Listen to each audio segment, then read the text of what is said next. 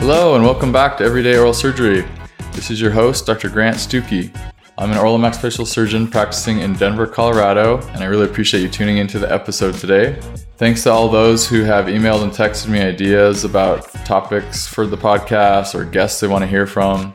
If you would like to be a guest on the show or know someone you'd like to hear from, please email me at grantstuckey@gmail.com. Also, please visit our website, everydayoralsurgery.com, if you'd like to search the podcast in an easier way by topic. We'd like to hear from everyone and really appreciate you guys listening. Keep in mind that everything we're discussing here is based on personal experience and opinions, so please supplement everything you're learning here with approved research studies. Without further ado, please enjoy today's episode. Hey guys, before we start the episode, I want to give you a heads up on something super cool going on.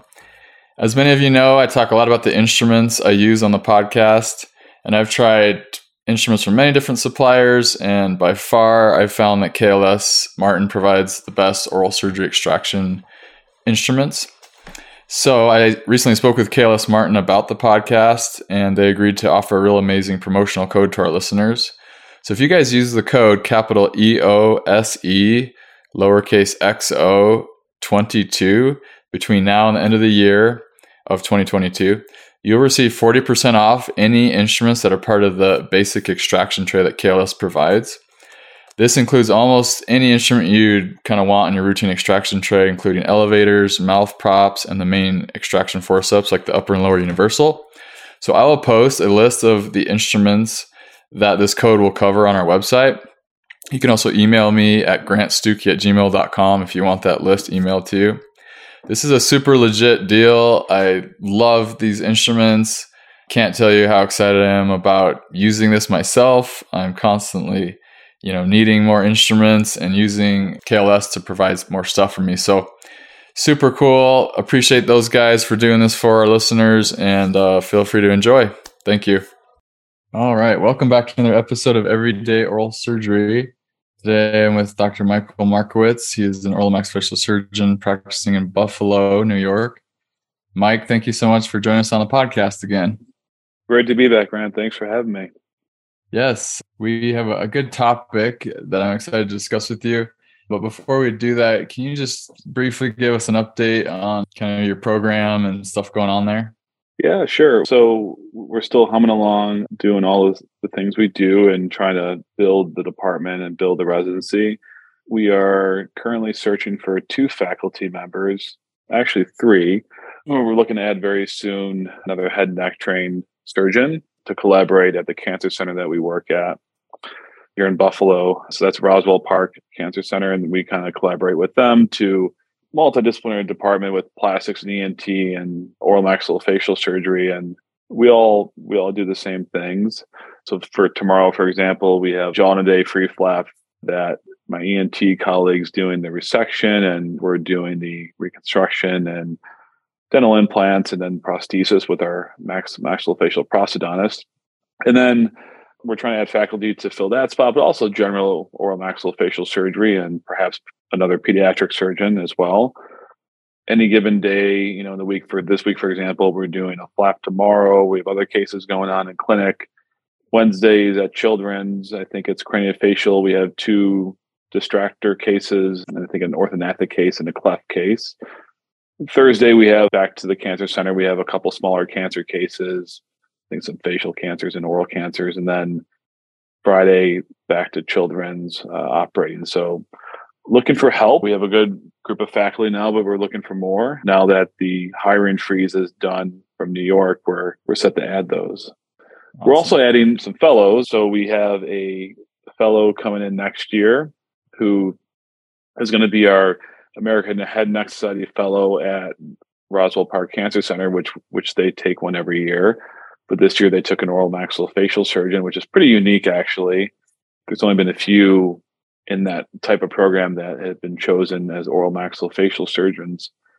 And then they're going to actually stay on to do a craniofacial fellowship with me and with our department. And then actually very recently we decided and we agreed to take a fellow for coming July for craniofacial surgery, and that'll be our inaugural pediatric craniofacial fellow.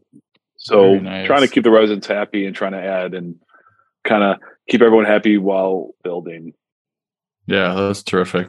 So happy for you guys that you're making progress and expanding and kind of just doing bigger stuff. That's so cool. Appreciate it. Thanks.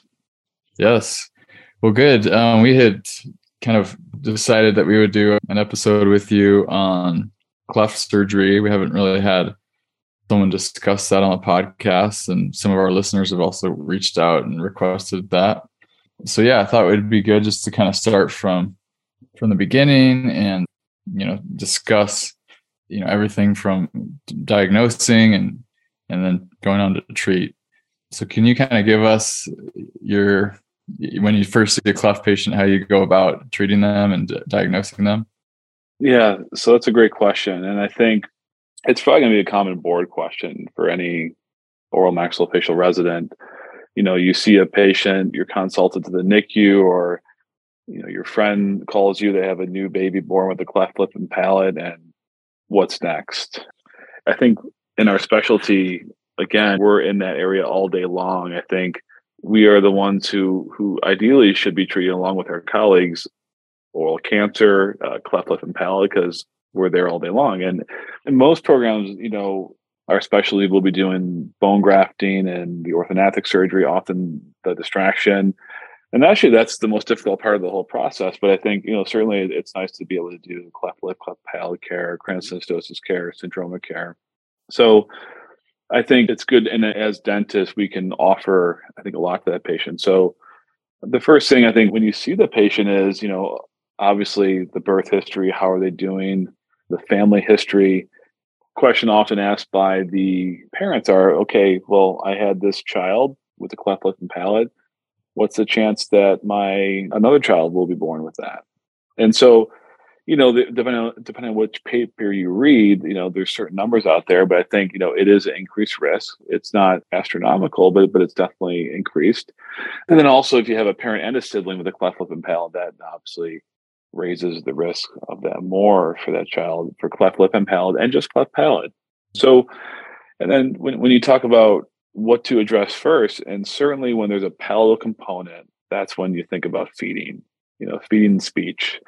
The lipid itself, obviously that's the thing people pay attention to, and it gets attention when you look at the patient, but it's the palatal component that's going to really cause that patient some issues with feeding. And such as we have here, we have 5 speech pathologists on our team who at any time will be consulting on those patients and working with them.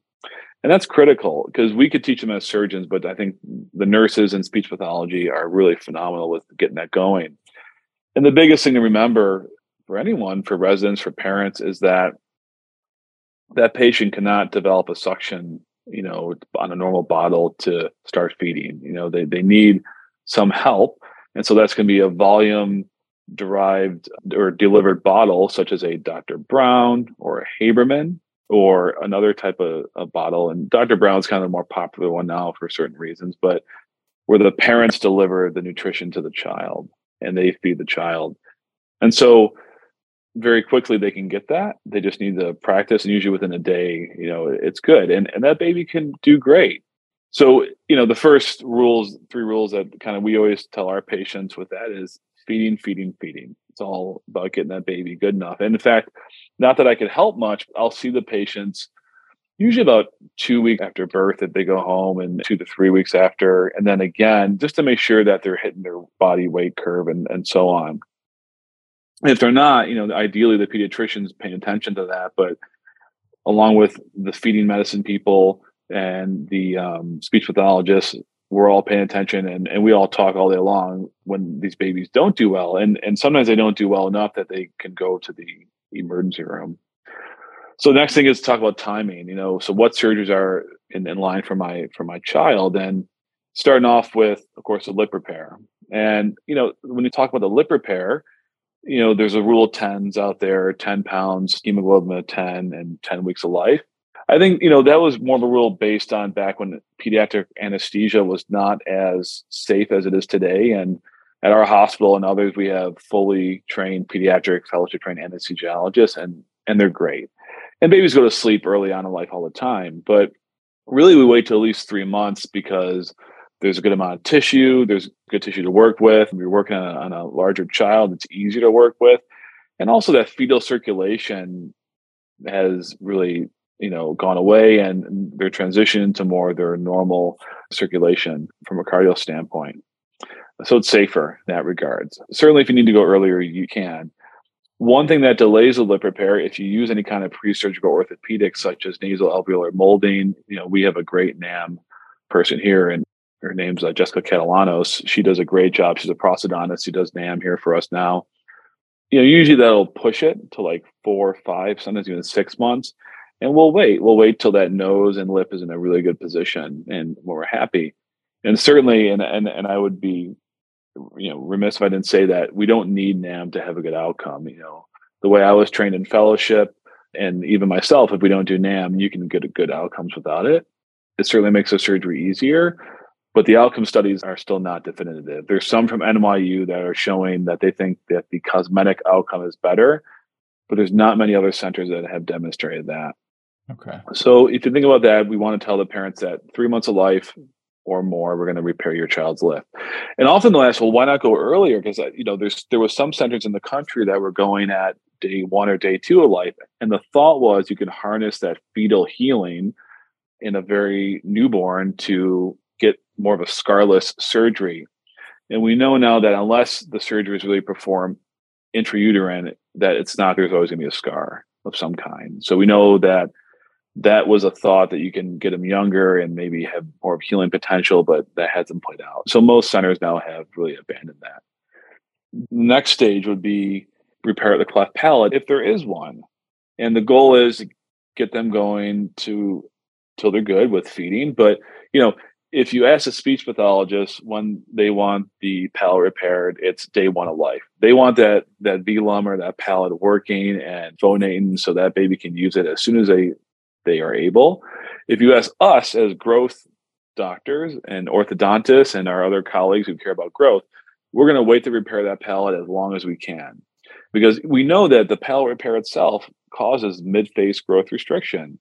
So it's kind of a negotiation where we say about 12 to 18 months. And some people go a bit earlier, some go a bit later, but that's a general rule of thumb. And kind of what I tell patients is right when they start babbling, when the baby starts to talk a little bit, then we'll hit them with the palate repair. And I think that's a good rule of thumb. And usually it's about 12 months of life. And really that mid-face growth restriction is so real because if you go mission trips and you see patients who are 18 years old or older, and they did not have a palate repair, their mid-face grows fine. So it's really the surgery that we have to do that often contributes significantly to mid-face growth restriction.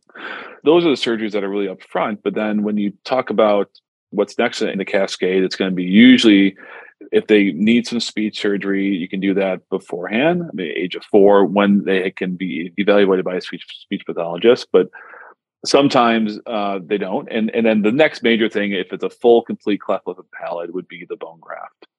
And the bone graft, typically, the board answer is when the canine is, 1/2 to 2/3 formed, because certainly you don't want that canine to erupt into air, into a cleft site, because it won't erupt. It's going to be gone. So it's a dentally based procedure so timing is dental based. So the palate is on speech. Timing of the palate is based on dental development. However, some centers, including us, I think, are starting to go a bit earlier, because we know we can save the canine with the bone graft, but the lateral incisor often, if it's not dysmorphic, it will lose bone. It's so much so that it will cause a big periodontal defect. So some centers, and we are trending towards that way, are going a bit earlier. Of course, you need to go through all the things for that patient, such as expansion. We tend to go in the preoperative setting for expansion. So our paradigm, we saw a couple of cleft bone grafts on Friday, is see the orthodontist for expansion. Once you're expanded, they'll let us know. You get the expander removed, splint is made, bone graft is scheduled, and then bone graft and splint. And then really after the bone graft, you fast forward to orthognathic surgery, which is, as skeletal maturity. Oral maxillofacial surgeons, we always want to go when the kid's done growing to usually advance their midface and perform single jaw or double jaw surgery. But that comes at the caveat that we'll go earlier if there's social concerns. We obviously want to only do the surgery once, but but if a child's getting teased, if they're 12 years old and they're in the back of the class and they have a gross deformity, and they're not answering questions, they're not learning, to me, that's a big reason to go early and do that orthodontic procedure earlier, whether it be a single jaw surgery that's more definitive, or jaw surgery, or it's a distraction. It's okay to go earlier, just knowing that you have to tell the patient they might have to have a second procedure. And then the last thing would be usually among the process is the cleft rhinoplasty, which, we want to build a foundation first. We'll build that on our Le Fort. You get some changes in the nose, and then we'll usually, unless there's social concerns and a gross deformity, we'll wait to do that rhinoplasty after the jaw surgery. And then throughout that whole time period, you can have any lip revisions and so on during that time. So that's kind of a summary of it, I would say. And certainly, people do things differently and maybe they're more correct, but that's kind of the paradigm that we follow. Nice. Yeah, that's really helpful to get the overall kind of sequence of things. It's been many years since I took the boards, but if someone's given a question about, the actual technique to, repair the lip or the palate, those type of questions, I doubt they're going to ask a resident that, but what kind of response would you give to questions like that? Yeah, that's a great question. And as you know, with all the things we do, it's depending on which surgeon you ask and what their preference is, because everyone has their own lip repair technique that they prefer. Palate repair, absolutely, people differ in that as well. So for me, I would say just pick a technique that you know well and that you could get down and go with that one for the boards. And if you're getting to the point where someone is asking you about different techniques, you're probably doing pretty well on that. So, yeah. But I think it's important to know. And I think it's important, even if you're at a center that just does the bone graft, I think it's a great thing to know what that could have. And so the different techniques and what's out there. So the most common technique that we all use and that I still use, and I modified it quite a bit since training, is the Ralph Millard rotation advancement flap. So designed by Dr. Millard when he was actually in a war, and he tried it out on some kids. This is the technique. The rotation advancement is something that really has a lot of benefits. It's a cut as you go flap. So if you're not happy with the lip length, you can keep cutting and modifying the flap, unlike others. I can tell you as a resident, I struggled with to really get to perceptualize that. And I saw a fair amount of cleft lip in residency, but it was always kind of this mystique around it to me as a resident. And so if you think about it, the non-cleft side is going to rotate down and the cleft side advances into that defect, hence the name rotation advancement flap. And there's all the modifications of that, but that's really the gist of it. And whatever technique you do for lip repair, it's a 3-layer repair. So mucosa is important, but muscle is actually the most important. So getting that sphincter in place, that orbicularis working again, and then obviously skin is what you see. But if you don't have a good muscle closure, the lip repair won't look good and it won't work well. Other repairs out there, that slightly older are, the Randall Tennyson repair, which is essentially a straight line repair, Z-plasty technique. That's a technique that you can't modify along doing it. One that's come up real popular, which I think is a really nice repair and have tried, is the anatomic subunit repair, which is kind of a blend between both techniques. And that was designed by a surgeon in Toronto named David Fisher, who's a cleft surgeon still at Sick Kids in Toronto. And it has a lot of points. Once you get it, it's quite useful. And surgeons, and especially in our specialty, really like that repair a lot. And then again, we talked about the pre-surgical orthopedics, whether it be Latham, which is used in some centers. That's a bone-anchored appliance, which is not as popular. In fact, it's really only used in one center that I know of. But I think NAM, or nasal alveolar molding, is kind of taken over as the favorite. The fear is that you're going to cause some restriction of facial growth, but I think with NAM that hasn't played out as much. And then, surgery, and then do your repair. And then, of course, you don't want the repair wrecked. So you have the patient in arm restraints for a few weeks. Some surgeons choose not to use those. And they're just the no arm restraints that don't let the patient, or the kid put a finger in his lip. And the lip repair is usually straightforward. Technique grant for palate repair, there's many out there. The von Langenbach, which is an anterior pedicle is still in place, which we use a lot when there's just a soft palate cleft. And then you essentially make releasing incisions on the side. Then again, 3-layer closure, nasal side, muscle side, then oral side. There was the Bardock two flap palatalplasty. And so Bardock was a Polish trained surgeon who was based out in Iowa and actually developed that technique. And that's the technique that I use most. And then really what has come to be really popular is the double opposing Z-plasty that was really designed by Furlow. And Furlow was at the University of Florida. And really only did, I think, about 30 of those, but other hospitals made revisions of that procedure, such as Children's Hospital of Philadelphia and others in Pittsburgh, where it's become really popular. The advantage of that is that, you get really good palatal length with that procedure, which can help hopefully negate any kind of velopharyngeal insufficiency. Some people say there's an increase in fistula rate. Okay. And then, of course, orthognathics, is different. But those are kind of the general techniques used for lip and palate repair. Nice. For my own enlightenment, what type of sutures are you using for these repairs? So that's a great question. So for lip repair, the dogmatic way is always to use non-resorbable sutures, right? So like a 6-0 nylon, maybe I've used 7-0 sometimes in patients, or Prolane. You can take those out in clinic, but it's challenging and it's not fun for anyone involved in that situation. Yeah. So I was trained with this, by the way. I've used 6-0 monocryl. Of course, the fear is the inflammatory response that you get with a suture that does resorb. And I've actually seen that. I think for trauma, definitely I use a resorbable suture often because it's tough to get patients back with that. And that's how I was trained. But monocryl, you can see that. But what's nice is that you can just nick the suture, cut the knot. You don't have to take out the full suture. And if you have good wound care by the parents and family, it usually dissolves quite quickly. But, Grant, it's a great question. I mean, the most important thing is to get your muscle together. And for that, I usually use maybe a 3 or usually a 4 Vicryl to get that together and create a really robust opicularis. And then inside the mouth, would just use a 3-0 chromic for the palate repair. Usually that's Vicryl on the palate. Sometimes the releasing incisions can be closed with chromic. And then for bone grafting, we'll use a combination of Vicryls and chromic sutures as well.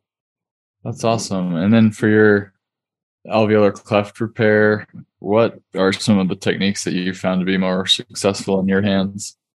That's a great question because I think if you're looking at our boards, you're more likely to get a bone graft question, how you do it, how you work it up, or a cleft orthognathic patient.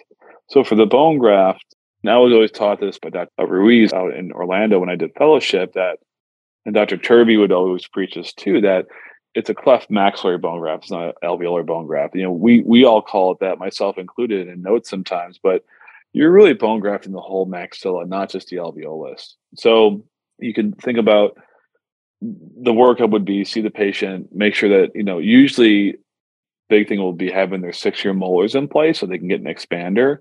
Once they have that, you can have your orthodontist put an expander in. Almost always will expand our patients unless they're good in the transverse plane, which they're not always. Usually they're not. We'll usually overexpand. And what that does, it establishes the transverse width before you start any kind of procedure. So you're done. Patient doesn't have to have an expander in after surgery. But also it actually creates some more room to work. Sometimes the lesser and greater segment of the maxilla they're touching. So there's no room to do your bone grafts. It's actually easier to work in an expanded patient sometimes. You'll never open up or create a fistula with expansion, but you'll certainly open up fistulas with expansion, and that's okay. So then expansion, and then as we talked about going to the procedure, I think some tricks are definitely getting good local anesthetic involved. Ideally, the palate is mostly repaired, and if not, you just have to repair it again at that time. I think cleft bone grafting, to me, Grant, is the hardest thing that we do. Like if I have a bilateral cleft bone graft, I think that's harder than a lip repair any day of the week. You're upside down looking, and the textbooks always show this nice repair that I would see that is very straightforward looking, but we always forget, stuff that we know that palate mucosa not moving. So when you have a big bilateral cleft with a gap between the premaxilla and the secondary palate, that's challenging to close. It's amazing that they work as often as they do because there's a lot of areas that could become fistulized there. And so we always warn patients that, the graft could partially fail on either side. It can completely fail. It can fail with a fistula. But I think wide release is helpful in these cases, especially with the bilateral graft. And my go-to still is autogenous bone in the form of iliac crest as a first option in a untouched, unrepaired cleft bone graft. However, we will use BMP and allograft in a repeat graft scenario or in an older patient. Older patients have a higher propensity to fail. They don't have the healing power of an 8-year-old anymore. They definitely need more, I think. So for the technique, I think it's always hard to conceptualize a cleft bone graft. You make your labial and your palatal incisions to get your oral flaps developed. Once you do that, though, it's a sharp dissection to really release that nasal side from that oral side to develop that plane. And it's a constant, getting your, periosteal, but also a sharp dissection to release that. And you'll usually have a communication into the nose, and that's okay. But you'll develop that nasal mucosa release and plane up front and then on the palate. And then once you get that, you want to close it. You want to invert the sutures into the nose to evert that mucosa into the nose. And once you have that, you can actually do some closure on your oral side. You can close your palatal aspect, make your release incisions if you need to. And then you can go ahead and prepare for your graft. And again, with the unrepaired bone graft, autogenous bone from the iliac crest, which is a quick procedure for all of us, is our go-to. Pack the bone, we'll overpack it usually, and then you'll close the oral side. This is the one procedure I think, Grant, that is really an important thing to define your goals. And one, you'll be asked that, but also just to conceptualize what your goals are. And it's to form continuity of the maxilla, so turn 2 or 3 segments into one, so you form bony continuity. It's to put an alveolus there for the canine to erupt. It's to close any oral nasal fistula, which cause the patient issues with obviously getting fluids in their nose. And we often forget that it's really important to provide support for the nose. So you'll get other surgeons and maybe perhaps other specialists sometimes who will do a cleft rhinoplasty. But as we all know, as jaw surgeons, if there's not a good nasal base there, that soft tissue is just going to sink into it. So that's a big goal. And you'll see that with patients once they get their graft. If it's a good graft, they'll get a lot of nasal support. And that nose that was collapsed on that side, the nasal sill and ala, will have a better support. So those are the goals and that you kind of strive to achieve, I think, when doing that surgery. Yeah, that's really helpful to hear you kind of walk through that and explain the goals. And great for sure, of course, for boards, because I'm sure that would be a kind of a hot question to ask. But yeah, thanks for running through that. As far as orthognathic surgery goes, what are the usual kind of movements that you're doing and the preparation for that? Yeah. So, I'm sure, Grant, you probably agree that I think that cleft orthognathic case, especially the bilateral case, and perhaps one that's not repaired, that's probably the hardest thing that we have in the whole cascade of surgeries. That's one thing that we can do for that patient. I think that's very effective, and that's going to give them just incredible quality of life afterwards. And then things to prepare for are, did they have a pharyngeal flap? So did they have a pharyngeal flap and that was done for speech concerns when they were younger?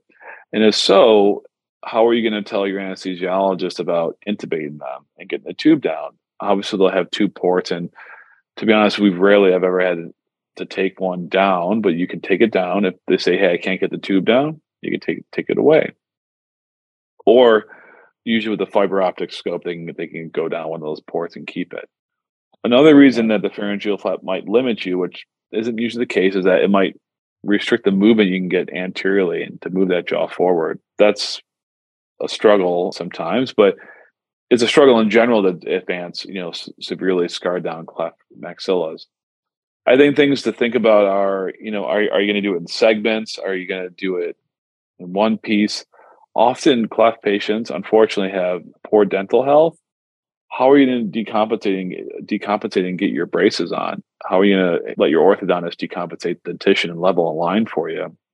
Do they want orthodontic surgery? I mean, obviously we see these patients and it's such a significant need for them, but is the rare patient that they hit that 17-year mark, and especially once they're going to college, understandably so, they're just so fatigued from surgery. So it's just such a long road for them.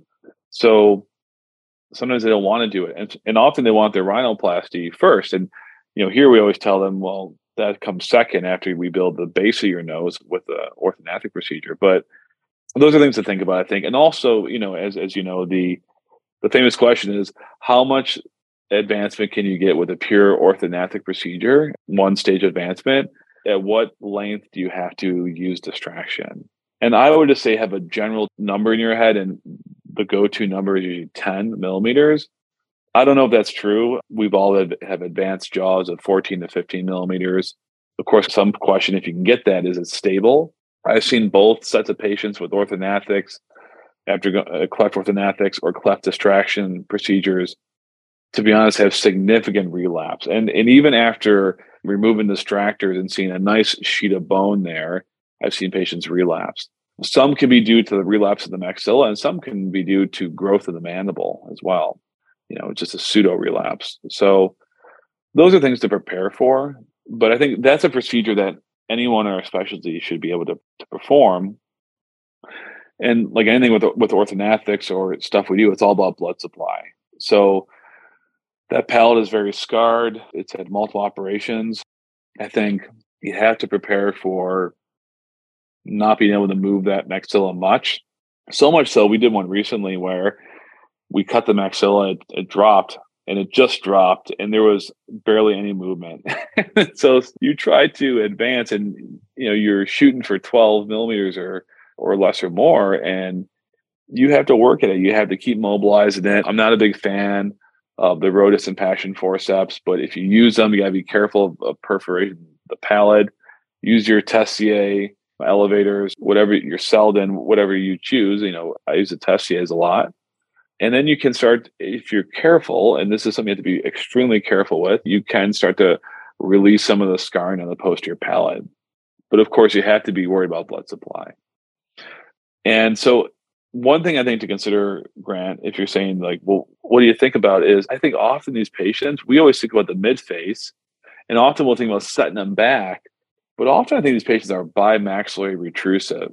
They're actually deficient in their upper jaw and their lower jaw. And you'll see this with the syndromic patient, the Apert's patient, especially the Crizone patients, but in cleft patients, they actually need double or triple jaw surgery, and triple jaw, in the form of a forward advancement, a sagittal split advancement, or whatever you choose, and then actually a genioplasty advancement too. So always look at that and say, if the upper jaw was in the right position, how would I treat this mandible? And you might often say, I need to advance this more. And if you advance it more, then you have to advance your maxilla and midface more. The blood supply issue is big. I think if you have an intact maxilla, it's an intact bone grafted maxilla, you can just make your normal circumvestibular incision. If it's a bilateral cleft where it's a non-repaired bone graft, of course, you have to consider, maybe do I leave an anterior pedicle there? You can get away with a lot, but of course, you always want to be cognizant of that blood supply. So I think those are a few things, Grant, just to think about in these patients. Yeah, really helpful to kind of hear your thought process there, and kind of that first and foremost concern about the prior surgeries and scarring and blood supply, and have that base of knowledge there before you probably start describing the technique and stuff when you're answering questions on a board type setting. Yeah, that's really helpful. Any other kind of tricks or tips you have for treating these patients? So I have like a lecture I give on, because like my worlds are the cancer world and the cleft world. And I think regardless of which one, they're very different patients, right? You have the older adult, usually a smoker patient, and you have the young child. But what's very common in them is it's a couple things. And I think the first one being that they really need team care. I think that's critical to have a team that's dedicated to treating these patients. Just like the cancer patient that needs radiation oncology, medical oncology, speech language pathology, dentistry, prosthodontics, oral maxillofacial surgery, I think cleft patients need all that. And to be honest, in the cleft world, if you have an ACPA approved team, such as we do, you need to have all those things.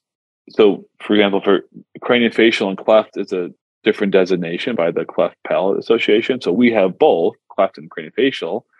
And it's not an easy task. We just renewed our status 2 years ago, and we've had a approved team here now for the past, I want to say 25 to 30 years. But they're really strict. They said you didn't have a neuropsychologist on your team to manage these kids. And we said, you know what, you're right. So we actually had to bring that in. That's a new requirement. So to manage the psychological concerns of these patients, the social worker on the team. And so having that team there that can help and assist you, because to us, of course, we're just worried about the clinical stuff and the surgery, but these families and the kids go through so much, and it's a long road for them. It's so many appointments. Often they have other medical problems. And if they're syndromic, these parents are just incredible at how they have to take care of these patients. So we have to be able to help them with that. We have a phenomenal nurse coordinator. Her name is Jan Rockwood here in Buffalo, who's just been on the team for the past 30 years. And she's just incredibly dedicated and takes care of a lot of this stuff for these patients. Of course, from the craniofacial side, we had to have a neurosurgeon. So we have 2 pediatric neurosurgeons here that we work with, and they're both phenomenal. And that's a requirement as well. And then you have to have, of course, a craniofacial surgeon who can do that part. The other thing I think that's important when you talk about these patients and talk about cancer population or the cleft population is you need dentistry. I always tell my friends in orthodontics and prosthodontics, they are always the ones who bail us out. They're the most important part of a team. And a team is really struggling when they don't have good dental support. It's so true. If you think about every step of cleft care, whether it be NAM, nasal alveolar molding, some dental specialist, usually the orthodontist has to do it. Getting ready for the bone graft, if you want to do it right, you need an orthodontist or a prosthodontist to provide expansion. And of course, for the orthodontic procedure, you need that as well.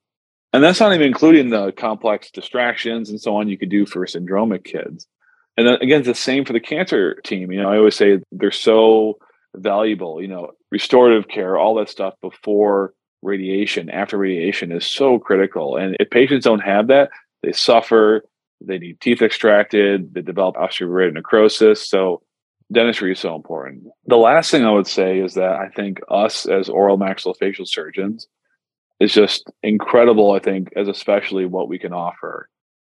Brian Bell, when I interviewed for residency, I won't say when, in Oregon, he gave us a talk and as like the intro to OHSU talk. And he said, it's funny how all of us, you, me, we all work in the mouth all day long. We take out lesions, we dupe out benign tumors, obviously take out teeth, we do orthodontic surgery, we do bone grafting. I mean, no one does more bone grafting in all of medicine besides orthopedic surgeons than us. However, when someone gets the cancer diagnosis, we have to stop, right? Unless we stop there and we refer to another specialty. And I would say the same thing for cleft, in that we work in this region all day long, palate, the mouth, the alveolus, but that's our wheelhouse. That's where we live. And so I think it's just so critical that we stay notable and prominent and keep treating these patients. Because to be honest, other specialties are so helpful and so good, and they're my colleagues. But I think having an oral maxillofacial surgeon on the team doing stuff is just so critical. And I think, especially for the most important part, which I think is the orthodontic case, there is no procedure in all of medicine or dentistry that has such a profound effect on someone's life than orthodontic surgery from a functional and an aesthetic perspective, and especially in the cleft patient. And that's something that we can offer.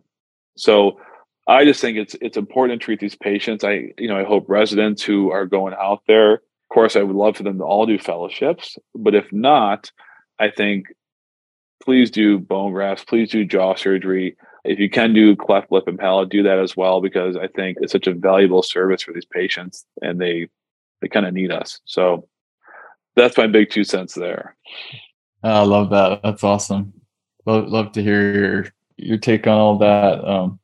And I'm sure there's a big aspect of just the social part of your ability to communicate with the parents and the patient and, kind of set their expectations for the road ahead and talk in such a way that can keep them coming back. Because like you're saying, sometimes you can get surgery fatigue after doing so much of this. Very helpful. That's true. Well, I think this has been super helpful. If there's listeners who kind of want to delve into this more, have more questions, or are you open to them contacting you, or what are your thoughts? Always. And, often residents do. And I am always open to talking about cleft surgery because I love talking about it. But also for those who want to pursue maybe fellowship training, I think there's a small group of us, and especially who do this, and we're all very passionate about it. So my email is always online. You just need to Google it. We're all over social media and so on. So yeah, I mean, I'm always open. And then you could always give me a call as well. So I'm happy to talk to people about this. All right. Thank you so much for taking time, and have a good rest of your day. Thanks a lot, Grant. Thanks for listening to this episode of Everyday Oral Surgery. Once again, please email me at grantstuckey@gmail.com if you have any topics you'd like to hear about, guests you'd like to hear from, or if you yourself would love to be a guest, please email me or text me at 720-441-6059. And I also just love hearing from people. If you enjoy the podcast or learn something from it, or talk to a friend, or connected with someone because of the podcast, that just makes my day. So please shoot that correspondence over to me, and I will see you on the next episode. Thank you.